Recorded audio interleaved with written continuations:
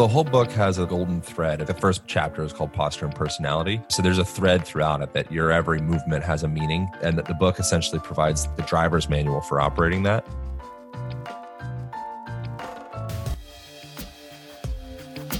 humanOS. Learn, master, achieve. Welcome back, everybody. Today I have with me my friend, author, and generally a formulator and sharer of great ideas, Aaron Alexander. Now, if you haven't met Aaron, he's a pretty hulking guy, standing at about 6'5", extremely fit and strong, but as sweet and gentle as they come. What's the most remarkable aspect of him, despite the fact that Aaron is such a big fella, he moves with a frictionless ease, usually reserved only for kids. Now, you may be used to me interviewing professors about the latest research in carbohydrate storage or sleep and DNA repair or something related to the powerful impact phytochemicals have on our physiology. I do love all of these shows, but I also am keenly interested in speaking with people who are experts at walking the walk and the process and discussion that can take place from their learnings of doing so. Aaron is one of these people, and he has a new book out entitled The Align Method: 5 Movement Principles for a Stronger Body, Sharper Mind, and Stress-Proof Life. Now, a key aspect of Aaron's message revolves around something called physical inhabitance. What is physical inhabitance, you ask? It is the way that you sit, stand, walk, breathe, look, touch, listen, communicate, and generally occupy your body in any given moment during the day. I wanted to get Aaron onto the show to share his learnings and ideas. So without further ado, Aaron Alexander, welcome to humanOS Radio. I love hearing people's, especially yours, because I respect your opinion so much, perception and interpretation of the little bits that they get out of the book. So I love that was the physical inhabitants piece was the piece that you picked out there. I love that. It's such an important idea that we can be more intentional in terms of how we are spending time on our body. One of the core elements of staying healthy in today's world. So Super excited to talk with you about it today. But before we even dive in there, for those that don't know about you or your background, tell us about yourself. What led you into this line of work in general?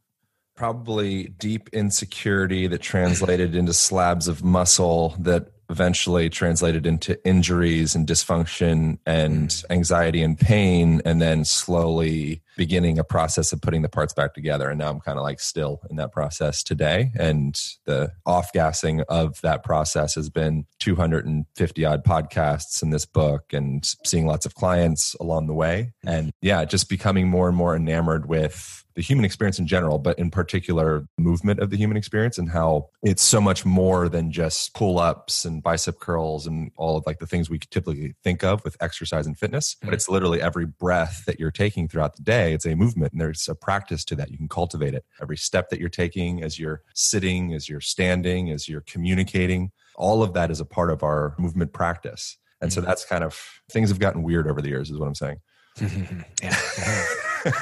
Yes, they have. There are many ideas that are out there, and a good way to stress test that is how do they show up in the world? And I think you are an excellent manifestation of these ideas because you really do put them into practice. And I know plenty of smart people out there that live more in their head and a little bit less in their body and in their practice of putting good ideas to use. Yeah. And so I love the idea, the question of when did you start writing this book? Because it's usually more than, well, I actually started writing the first word, whatever period of time ago. But obviously this process for you that led to, I got to put this down into a book. When did that start, would you say? What was like the good time period that you would give this? Probably 3 years, which doesn't sound like that long. I just don't think I had a lot of self-doubt, which I still occupies myself a bit from time to time. I kind of I'm a little bipolar with that, where I'm like, I can do anything to like, oh, who am I? What's the point of anything here? But 3 years ago, I think it started the message came through that the world that we're living in, it's forming our bodies into the positions that they are, be it good or bad. So the chairs and that you're sitting in, or the bus or the airplane, or your children in grade school now staring at screens and being enclosed within the confines of walls that their vision won't go out beyond, say, 10 to 20 feet at a time. All of that structurally and mentally, emotionally forms the way that we think, feel, walk, move, breathe, inhabit our bodies. And so once that seed started to become more apparent and started blooming, it's really hard to unsee that. So that like depression is the number one leading cause of disability worldwide presently. It was supposed to be by 2020, but it ended up coming up sooner than that. If you look around, the literal definition of depress is to pull down. And if you look around the world, there's like that interesting photographer where I don't remember his name, but you might have seen it. It was really cool. I'm glad that it floated around the internet. He took a bunch of images of various people staring at their cell phone. And he removed the phone from their hands, and it was like couples in bed and people hanging out at a bus station, whatever. And every image of those people, they looked like really sad. And it's so fascinating when you look around the world. If you start to pull, if you were like some hunter-gatherer, ancestral, what have you, and you'd look around, you'd see all these people just aimlessly staring down into their palm for as much time as they do. You would assume there's some type of, if it was an animal, you would assume there was some issue going on. You'd be like, how can I help? That is fascinating. I did not hear about that or see it, and I'd love to.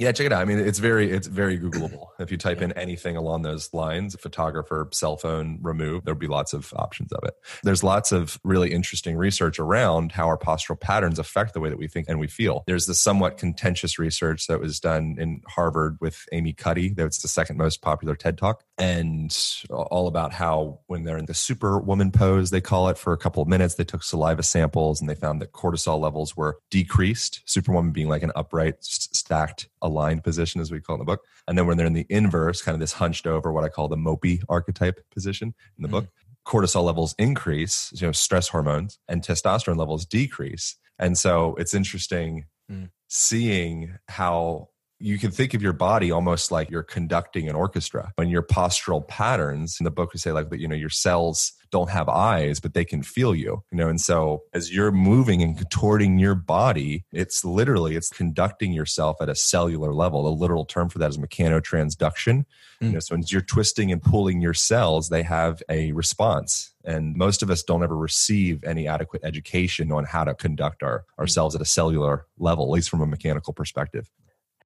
There's many redundancies and communication pathways that allow this collection of cells that we call a body to respond to our thoughts, the way that we move our body and hold it. It's an interesting consideration for modern health. You might hold yourself in that position for a huge percentage of the day, then you go for a run or do some pull-ups or whatever. They're two different things. I would assume you've had this experience. If you're in an uncomfortable situation, you're in a party with people you don't know, or you're in a country and you're kind of like, okay, I don't really know what to do with, like that Seinfeld episode where it's like, when you're naked, you don't know what to do with your hands. He's like, I gotta get a belt with pockets. I like put it in my hands. What do I do with these things? That same thing, what I feel invoked in myself during those situations, I'll feel my hand almost like it's possessed, like reach down into my pocket and pull my phone out. And then, okay. I feel like I'm almost like put my turtle shell. Okay, cool. I'm safe for a second. It's as though I have relationships and connections and meaningful things to do. So I'll look into this screen. It's kind of like a show that's, I have something going on in my life. Yeah. Alan Watts, he says like everybody's playing the same game. It's my game's more interesting than your game. Yeah. So we have those moments. It's really a fascinating experience that I got to have while traveling through Morocco, was seeing people, this cultural difference where especially older people, were younger people less, but older people, they were totally okay with being out in the street and standing there and just being. It doesn't sound like much, but the implications of that are huge. Western culture, in large part, stress and anxiety, and at least statistically, medications went through the roof with all those things. We have this ongoing default mode operating system saying, go, go, go, go, go, go, go.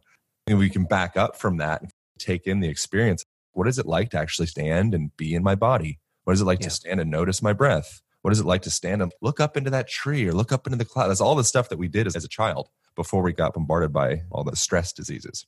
Before our first child, we did a mindfulness meditation class, and the teacher who had been teaching for many years, Nancy Bardakey, she said, children are the best mindfulness teachers. Kids are so much in the now. They're processing the world with awe. They're taking in the world around them and not necessarily reaching for a cell phone. Jumping into the book, you talk about 5 movement principles as being core things that we can work on and focus on to do better in modern life. Something that stands out that I think is just an interesting part of this conversation is in the same vein as previous is there's a fellow called James Levine. So in the research around sedentary lifestyle and the impacts that has, he's one of the leading researchers around. And he points out a really interesting term called NEAT, non-exercise activity thermogenesis. And what that means essentially is the calories that you're expending through your process of being in your body throughout the day. Throughout the day, we have all this energy pent up inside of us because our bodies never in history, we've done a lot of things, including a lot of cool stuff like flying across the globe. And there's a lot of cell phones where I think it's pretty great that you can just reach into your pocket and ask any of the questions of all of the human knowledge in history and be able to just pull that up. There's a lot of cool stuff too. But also, we've never in history been able to lay on your couch and be able to press buttons and have life pulled to your face. Like we've always needed to move ourselves to life. And within that, he says the disparity between certain people, depending upon their NEAT each day, is up to a couple thousand calories per person. So we're leaving a lot of energy expenditure on the table through our sedentary lifestyles. This eventually leads back into the 5 principles we get into the book. But another point that's interesting in relation to that, bouncing back to more research stuff, Joan Vernikos, she wrote a book called Sitting Kills, Moving Heals. For the last 40 years, she's been the director of life sciences would be her title at NASA. And she was studying the effect of space travel with astronauts and the impact essentially from taking yourself out of the effects of gravity. It ends up putting your body through this rapid aging process. So your bones become less dense, your muscle gets replaced with fat, cognitive function declines. You essentially warp speed. You're like, wow, I got back from space and I gained 20 years. Crazy.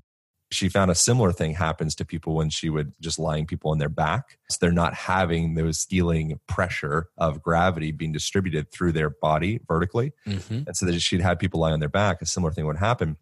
And what she found was people that would backload their exercise or front load, i.e. like doing a huge CrossFit workout or Soul Cycle after being sedentary for a large percentage of time would have significantly less positive effects from that exercise compared to those who would have more titrates of movement throughout their whole entire day.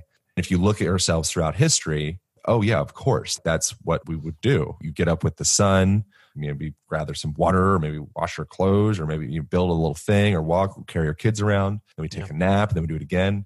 That was a really long way of getting into the 5 principle part. It's subtle ways that we can integrate more effective movement into our daily life by subtly augmenting things that we're pretty much already doing, just not quite. So in the first introductory chapter, described like a golf club. When you're hitting a golf ball, if that face is just ever so slightly askew, you don't notice the results of the contact for the first, call it 30 yards. But then with time, all of a sudden, 100 yards later, you're like, damn, that ball is wherever it is. You see where the ball wound up. We're doing that in our daily life. Right now, as we're having this conversation, I'm sitting on the floor, which is one of the principles in the book, is just spend more time going through that full range of motion. Before this, I hung on a pull-up bar and did a couple pull-ups and twisted my spine out, did some spinal decompression, just a fancy word, just saying hanging on a bar. I hinged my hips as I got down to get on the ground to do this. There's subtle little things that we can integrate into our lives. And most of us were waiting for this big panacea, heal-all pill or movement practice or whatever it is. The Align Method book breaks down all of the leftover biological cash that we're leaving on the table throughout the day. I just highlight all of that extra energy that we're leaving around. A huge part of the value of humanOS is in-tune training, which stands for integrative and opportunistic training. It's designed for you to sneak movement into your life. And that might mean that if 40 push-ups that are a part of that workout program for the day, you can do 5 here, you can do 5 there. It gives a little structure on how to integrate movement into my day. So every day is a little bit different. I've benefited from it in numerous ways. The stability of my movement practice is much different than it used to be because I wasn't relying on these big movement boluses. Either every day could have some movement in it. Secondarily, the cognitive benefits of it are huge. Think about how you feel after you've gone for a good workout. You've got more blood flow circulating through the body and going to the brain. You feel sharp. Once you connect with that feeling, you're driven to do movement for reasons other than I should do this because it's good for me. I can do this and I'm going to perform better at whatever's in front of me right now.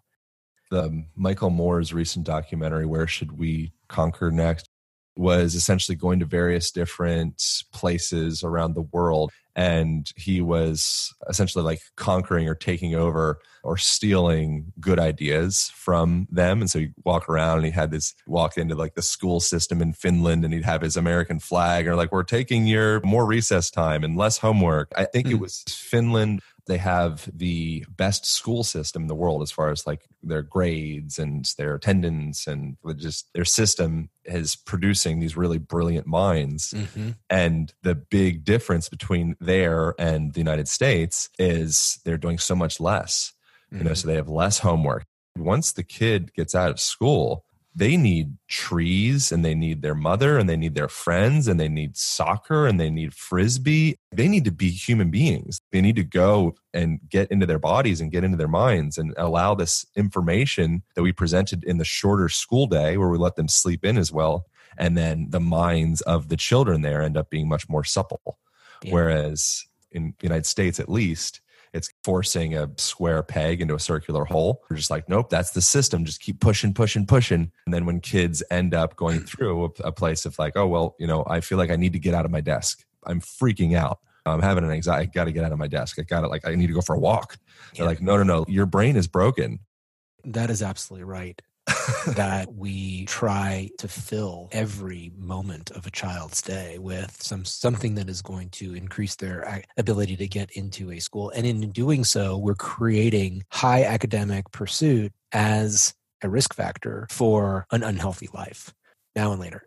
You could see how the pressures would, over time, coalesce to keep driving kids. You need to decompress that whole system. It's unlikely that everybody's going to all of a sudden start entering a Waldorf school or take their kids out of school and move into the woods or something like that. So that would be probably pretty ridiculous and it would be uncomfortable, at least in culture for a while, if that were the change. But what people can do is they can incorporate more time near a window. So when you are in a room, make sure you put yourself near a window and open the window so you're actually getting those phytoncides and all those healing chemicals that are coming off of the trees and the plants for you to breathe in and boost your immune system and make sure that you're getting natural full spectrum sunlight. Open that window up entirely and take breaks while you're working. So set a Pomodoro timer and do concentrated work for 25 minutes, say, and then go take a walk for 5 minutes. Get yourself outside, take your shoes off and maybe walk on some rocks or walk on a tree root or walk on some grass. When you have the option to get on an elevator or take the stairs, always take the stairs. There's so much just sitting on the table. We can slowly gather that stuff up. A huge thing would be just literally spending more time on the ground. As you are doing your homework or checking your Instagram notifications or emails or what have you, lay on your belly, lay on your side, get some big cushions and prop your butt up and cross your legs, do crisscross applesauce or a straddle position. Get a low Japanese style table or coffee table in your house so you can maybe eat on that. Those subtle little changes end up, cultures that do that have minimal to no instance of osteoarthritis of the hips, very low osteoarthritis of the knees, pelvic floor dysfunction goes down, fall risk becomes a non-issue. It's like, what do you mean fall risk? Like, I don't understand how I've been getting up and down off of the ground 100 times a day for my whole life. I don't all of a sudden just become 80 and not be able to do that. But in Western culture, because it's a chair-sitting culture, that chasm between standing to ass to grass all the way down to the ground, it just gets bigger and bigger and bigger until you can't make the jump anymore. And now you become a risk. Now you lose your physical autonomy and you're dependent on others to just be in your body on a day-to-day basis. I know without a doubt that can actually be removed from Western culture in large part. And then the financial effects of that is billions of dollars of healthcare. There's a quote from Carl Jung said, reforms through retrogressions are affordable and sustainable, and reforms through technological advancements are expensive and short-lived. We're waiting for that big technological advancement. Well, I'll just buy a new hip. How about you use the hips you have now? If you don't appreciate what you have now, you won't be given more. I had developed quite a bit of rigidity in my body. So I've been doing yoga a couple times a week for over 2 years now. And the process of unraveling some of that fibrous tissue that had built up for years of sitting, it takes time to do it right. You can make incredible progress in short amounts of time, but to get to where you really want to go, it is daily dedication. Even along the path of getting there, it just feels better and better every day. Yeah, I mean, your body is an analogy used in the book. That your body's kind of like one of those like Russian doll sets. So there's like the outermost layer, which could be, I don't know, the universe or Earth or big outside layer. And then within that, you get into maybe like your country and then your community. And Joseph Campbell talks about the process of detribalization. You need to get outside of your tribe to realize like, wow, everything that I'm doing is actually very strange. In fact, everything's strange. There is no normal. And then you go deeper into the Russian doll set. And eventually you have your physical body and your movement. And then underneath that, the next layer would be like emotions and feelings and perspectives and fears and hopes. And then the deeper layer, maybe call it spirit, whatever belief system you want your doll set to be. But each one of those layers, in order for them to change, the other ones have to follow suit. You can kind of change any layer and that will trickle into the one in front and the one previous, and it'll kind of send a ripple throughout. But the physical experience isn't purely physical. I mean, if you think that, if you just sit on it for a little longer, eventually that will change. Your physical body imagine right now, if you get scared, where do you get scared? You don't get scared between your ears. You get scared in your shoulders, and you get scared in your voice, and you get scared in your diaphragm, and your whole organism is expressing fear. If you get happy, if you get orgasmic, if you get proud, if you get any of that stuff, where do you experience that? Oh, my toes kind of curled up. Your whole body experiences that. You're having an embodied experience. So if your mind does not change suit with that sitting agglomeration and adhesion and tissue gunk stuff that you're describing, that just as well can be emotional padding in a world that a person feels unsafe. So it would make sense to maybe hunch over a little bit and roll the shoulders forward and go into this protective suit as you walk through the world, because you truly don't feel safe. And then in tandem on the other side of that, because it's just two ends of the same rope, you pull in one and the other one gets pulled along. If you put a person into a mechanical mold that expresses whatever that mental emotional expression is, all of a sudden, sure enough, they'll start feeling a little bit more that way. The physical experience is so much more interesting than what we get taught in two-dimensional textbooks.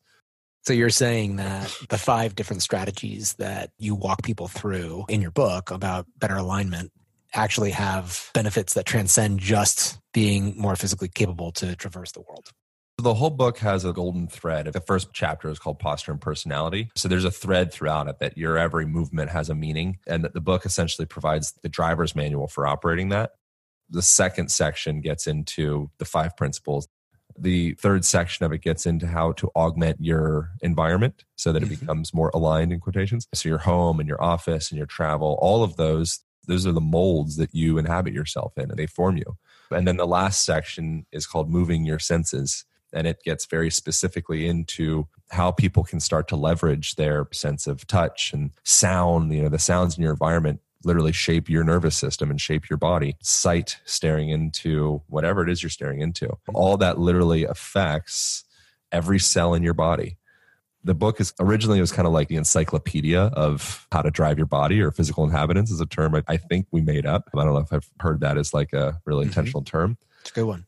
Yeah, I like it. I think it's cool. I mean, I think it really actually represents what it's about. Yeah. And then since then, having the publishers and the editors really hone us in and make sure that every section has a very specific point and it's all consistently driving back at the same point. Yeah. So now it's a focused encyclopedia on how to operate your body, essentially. I love it. I want to circle back to in-tune training for a moment. Yeah. I love the idea you can decouple a workout and you can intermix movement into your day. The reality is that the in-tune thinking incorporates everything that Aaron is talking about in this book. It's not just doing some push-ups here and there between emails. It's actually going for a walk, standing. Sitting is okay. Sitting is not the new smoking. Oversitting is. We can do all of that, but we need to learn how our body is spending time in different positions across a 24-hour period. I recommend that everybody read this. There will be actionable takeaways from this that will make your life better. I appreciate that. So you referenced James Levine. He's the sitting is the new smoking guy. I have an addendum to that. It's not that sitting is the new smoking. It's how you actually do your sitting. If you are going through the motions that we describe in the book, for example, of sitting can actually be really beneficial for you. It's just that same, you could think of each movement that you're doing as almost kind of a health supplement of sorts or a food. And if you eat the same zucchini, all you do is just zucchini. At first, the zucchini was very nourishing. So sitting, for example, for a minute, it's great. Any position in your body, for the most part, unless you're blowing a joint out, is quite fine. You're going into deep spinal flexion, maybe hanging your head into what would be conceived as like depressed, just like, letting your head hang out. It's fantastic. You're globally flexing your whole spine. You're mobilizing yourself. Do that ever since you're in a stroller as a kid, and then a child seat, and then all throughout school, and then inside of the office situation, and then the bus and the plane. Now we have an issue. Right.